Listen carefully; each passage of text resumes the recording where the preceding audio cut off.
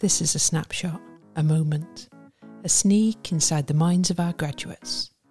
This is Season 3. Back to the beginning or back to the future? I'm in a little office in South Gyle, which is on a number 22 bus route, which is to the east of Edinburgh Centre and near to the airport.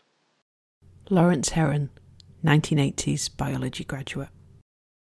I was brought up in a little town called Stranraer on the southwest coast of Scotland, and I left at 17 to go to Edinburgh University, and then went down to London for 7 years, then Eastern Europe just a couple of years after the wall had come down, and then across to Australia as a backpacker, except that I ended up staying 25 years, got married, had 2 kids, got divorced, got married again, and then went over to Boston, USA, spent about 3 years. Also spent almost a year in China, in Beijing, which was very interesting.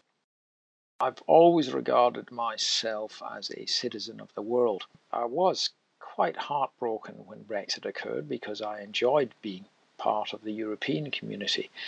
I believe wherever you rest your hat, that is home. So when I was in Australia, I felt Australian. When I was in Beijing, I felt kinship with the Chinese. And when I was in Boston, I strived to be American.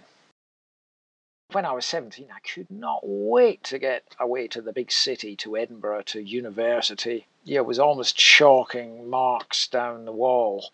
But I guess absence makes the heart grow fonder, and when I came back, I just realised what a beautiful place that area was. It's very rural and very quiet.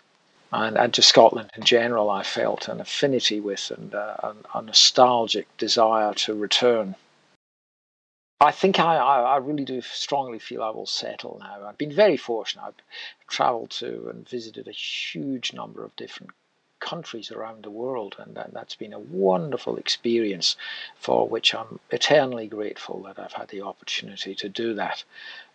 And so I'm happy to slow down a little bit.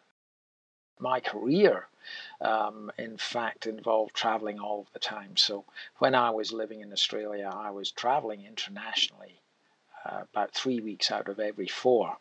So I used to joke I just came back to vacuum the carpets and go away again. Often, fortunately, my wife was able to travel with me, so at least we were able to maintain our relationship, but I've always traveled a lot. I guess with the pandemic, it made me think, do I want to really continue doing that? Because I actually came across to Scotland to set up the European operation for the company I was with, which is a medical technologies company. And then shortly after I arrived, the pandemic broke, and I was suddenly left twiddling my thumbs to some extent, but it also gave me time to think and evaluate my life and ask myself if that is what I wanted to continue doing. Being in the corporate world can be very rewarding, as can running your own business can also be very rewarding. But there comes a time when you want to perhaps evaluate what the things are that really are important to you in life. And I decided during that thought process that perhaps I'd spent too much time building my career and not enough time looking after myself. And that's what led me to change my mode of working. What I'm doing at the moment is I spend my weekends in my local town area, and I during the week work up in Edinburgh, and that's really working well. I'm really enjoying it, and I'm loving networking. I'm doing a lot of networking with different people, different small businesses, and helping them to grow their businesses.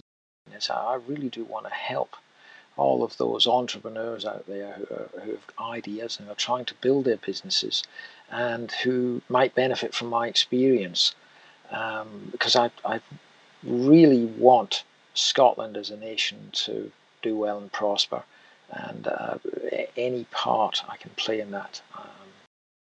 When I was at school, Stranraer Academy there kind of was the assumption that if you were going to go to university, you had it all worked out, and therefore you didn't need advice as to what you were going to do because you were going to university. That's it.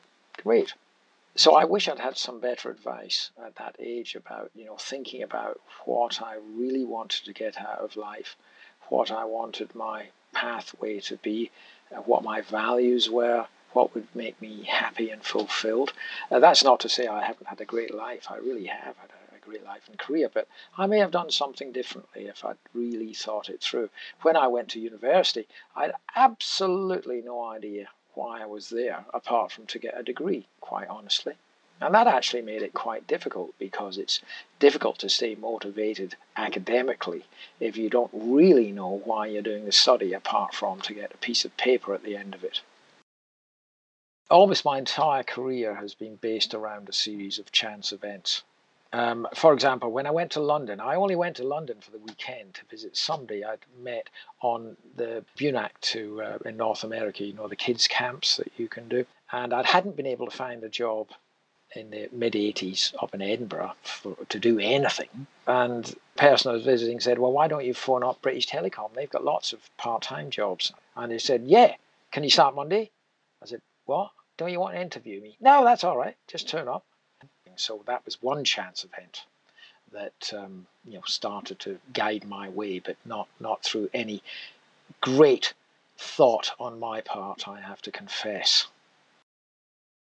Here's another chance event. I set up my own company in Australia because I had just left one company because I didn't feel the job suited me.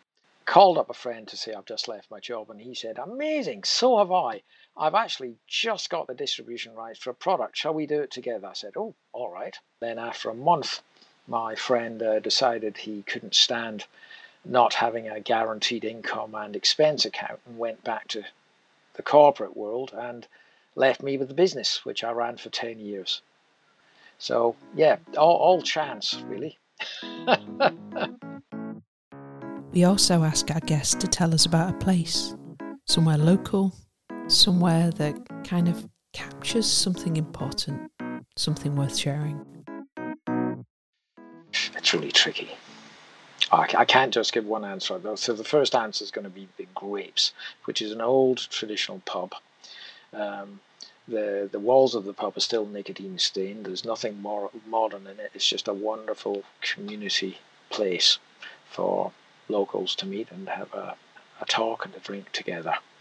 But then the other thing I'd mention is the wildlife, and I can walk outside from my cottage.